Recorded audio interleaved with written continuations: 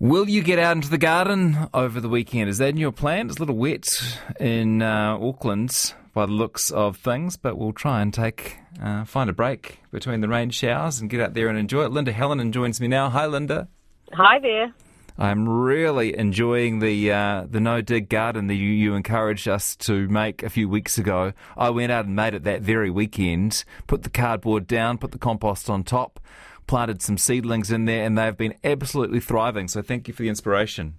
Oh, I tell you what, my no-dig garden, I honestly look like a genius because I think I just timed it to perfection, and so everything has grown like stink. And I've had like a whole lot of garden groups come through this week, and they just cannot believe that it was planted like 6 weeks ago. Everything is going so well. I dug my first spuds. We had a meal of spuds yesterday. Oh, so good. Really cool, really cool. And so you've had people out at your house, and it is garden ramble season, isn't it? A chance to go and see what other people are up to. It sure is. Like, this is really the peak gardening time, second week of November, because you're getting all the roses coming into bloom. And so anyone who's got a garden that they open to the public, it's usually good to go now. Oh, yeah. And what I like about this time of the year is it's also when all the community rambles are on. So we get the big garden festivals like Taranaki and the one in Blenheim. And, you know, those are real good posh events where you get to see big fancy gardens. But I find just as enjoyable the small community rambles. So tomorrow there's the Paeroa garden ramble, which I went to last year and had an absolute blast at. So I'm going to go back for a second round of that. And, you know, a couple of weeks ago I went to the Kati ramble, and I think a week and a half from now is also the Aotearoa Waiuku ramble. And it'll be the same all over New Zealand. Most of these rambles are raising money for local charities, so they're usually organised by Rotary or Lions or community groups. And the tickets are usually pretty cheap, like, you know, $20, $25. And you get to poke around in people's gardens who don't necessarily usually open them to the public, but will do so for a good cause. And so you really get some great ideas. And I find them really inspiring because even though I was going to say, what does a master gardener like you get out of seeing somebody else's garden?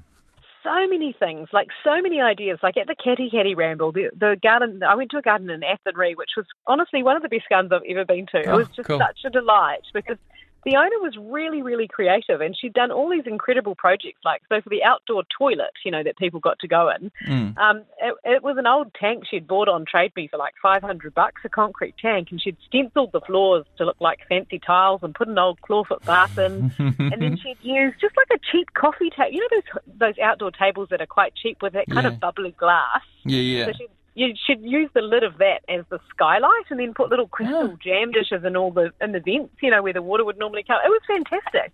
And so when you see things like that, you just go home going, I'm going to do something similar. And you get great ideas for planting in your own neck of the woods too. So if you do the rambles around your region, then you'll get to see gardens that are established not with money but with love usually, and so over time as well. So you can see which trees look good after a few years, and you know what to plant under trees. If you've got new trees or old trees, often it's difficult to know what does well under them, and garden rambles are a good place to find, you know, those old-fashioned plants that sometimes are a bit weedy because they get away on you, but are actually really handy for low-maintenance gardens.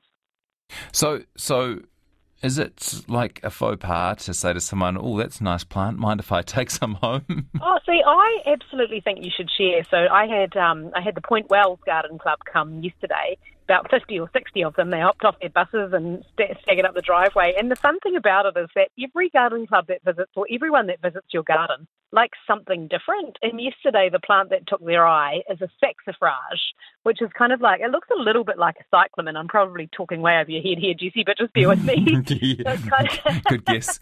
It's a little green ground cover plant, and it has sort of silvery veins on the leaves, so it's really attractive in shade. And then it has these lovely cream flowers at this time of the year.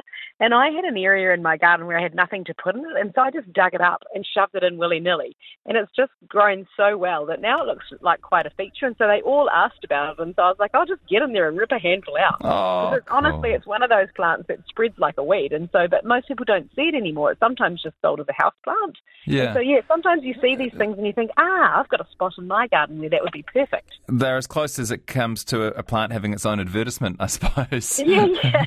Just looking good in someone else's garden. But I'm the same. Like I took a cutting of a beautiful peachy-coloured Chinese lantern shrub, which is a great plant that the tui go crazy for.